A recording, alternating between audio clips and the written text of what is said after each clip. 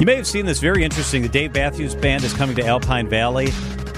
Opposite Kenny Chesney at Summerfest. So summer big concert time of year. Also going on is Tacos and Tequila with Ludacris.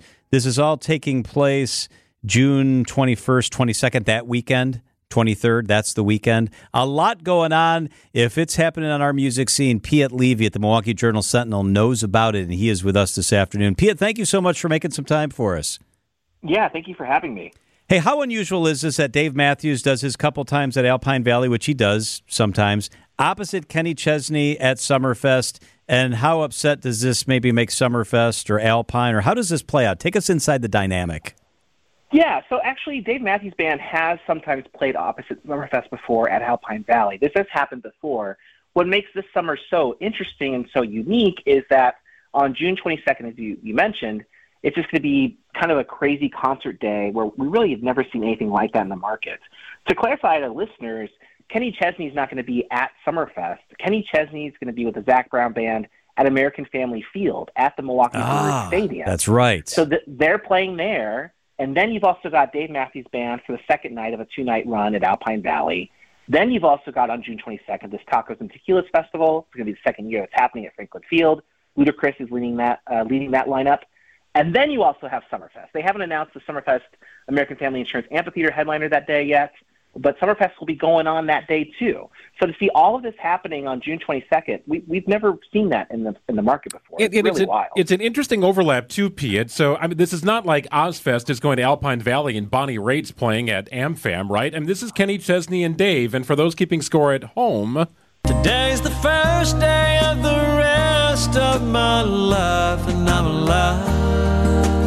So this is Kenny Chesney on a song called "I'm Alive." Yeah. All right, so just wait for the next voice to chime in on this song, because it's familiar. Stars are dancing on. Yeah, that's Dave Matthews. So there's an overlapping audience here. Zach Brown Band has opened up for Dave. This is definitely competing because a lot of fans would go see both of these shows if spread out more.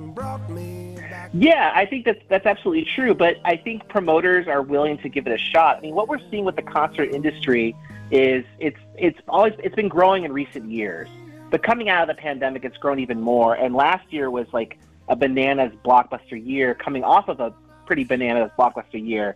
I mean, the top 100 tours last year, according to Polestar, that's the Concert Trade magazine, they jumped 46% from the year prior. To all combined, the top 100 grossing tours grossed $9.17 billion, and that's up from $6 billion in 2022. That's a huge jump. And then average grosses per show were up like 53%. Average ticket prices were up 23%.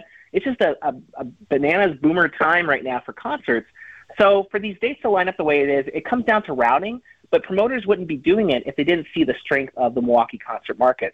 There's definitely overlap with Kenny Chesney and Dave Matthews, but they're willing to give it a shot. They're willing to try it, and I think they're expecting they'll do great numbers because there is just such high demand for live shows right now, and those are artists that have played the market almost every summer, if not every summer, and they keep bringing this audience back and back and back. And, there might be some people who are going to be upset, but be like, you know what, I'll see Dave Matthews Band the day before, and then I'll go see Kenny Chesney, and then I'll do Summerfest on that Thursday and see Kane Brown instead of going to Summerfest that Friday, Saturday. There might be some fans like that who are willing to spend money to do that. There's clearly strength in the Milwaukee market. I wanted to ask you about the routing and the coordination. Obviously, there's planning, but is there any coordination between tour managers or those that handle this stuff to kind of look out as they're looking, how they're planning their tours and say, well, maybe we want to try to get to Milwaukee a day earlier or a day later, or we don't want to compete with XYZ. Is there any coordination? Yeah, I mean, there has been traditionally coordination in the past. I've talked to some experts on this coming out of the pandemic, especially. There's been a little bit less of that because it's just people have been so hungry to get back out there, to make money on the road. Audiences are so hungry for shows. So there's not always coordination. And you'll see that like last year, there were some tours, like there were multiple major hip-hop tours that are going on around the country. And one artist, Lil Baby, he dropped out some dates, and the speculation was ticket sales were an impact on that because it was the same time that like Drake was touring, for instance. So you'll see some of that where there might be a little saturation in the market. But I think, Milwaukee is just a really strong market, especially for these kinds of artists, for country artists, certainly for Dave Matthews Band, who does come here every year. Summerfest always brings people out. There just is a lot of demand. So I think I'm speculating completely, but I imagine there was some understanding and communication between people to make this routing go down, and everyone was determined to just kind of keep going because they feel bullish about making money here. So historically, Piet, Dave has kind of done some alternating between Summerfest and Alpine. He's done both in certain years. Usually plays 2 nights at Alpine. Historically, though, he's more been a July guy at Alpine, 4th of July, 5th or 6th. I thought the timing of the announcement was interesting, and it made me wonder if that was intentional competition there with the folks working with Live Nation and Alpine Valley to move him into June. That's typically not when Dave ends up in Wisconsin.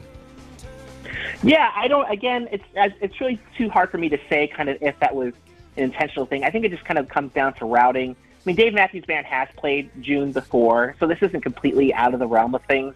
Sometimes he's played later July. I think last year he was at Summerfest, and it was more like an early July date. So there is some fluctuation there. I can't say for sure if it's like a intentional, we're going to catch you kind of thing. I doubt that's the case. I do sense that, artists and promoters and managers are all expecting things to do pretty well. It's been a really gangbusters year. It's been doing very well since the pandemic.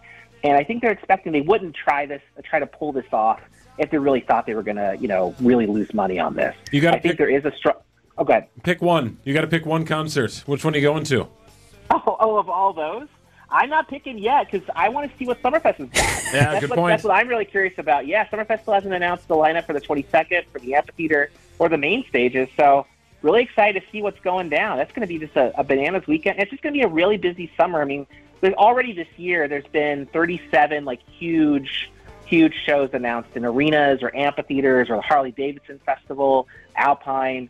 37, that's a lot. I mean, usually every year we have it in the 50 mark range, and to already have 37 on the calendar in January of this year, I think we're in for a really huge year. We'll have to see. Maybe Summerfest just mails it in and says, in the big theater, we're putting Pat McCurdy and Willie Porter. I don't think they're going to do that. I think they've got something. I'm sure they'll have something good to go. I'm sure they'll probably do counter program. I doubt they'll have another big country person. They've announced a lot of country artists, including Kane Brown that weekend. Keith Urban is a different weekend. So I'm sure they're going to have something that's probably different from a Dave Matthews Band or different from a Kenny Chesney, and we'll see what it draws. And plus, there'll be all the stuff on the ground stages. Hey, Piet, we got to let you run, but I want to ask you one more quick question. Venues in town, Potawatomi announces they got one going. There are a couple others that are being planned. Do we begin to reach the point of oversaturation for music venues roughly the same size in Milwaukee? We'll have to see. I mean, with Potawatomi, those are reports. There's been no official confirmation yet, so we'll see. But the reports are suggesting it's going to be, as Dan Bice reported for the Journal Sentinel, 6,000 capacity. That's going to be kind of different from what you might see at the Riverside Theater, which is 2,500 capacity. And again, there's just a lot of expectation that there's a huge demand for concerts right now. Not every concert's going to be a huge hit. Travis Scott came through. His ticket prices actually dropped because demand wasn't high enough. He was here the other week.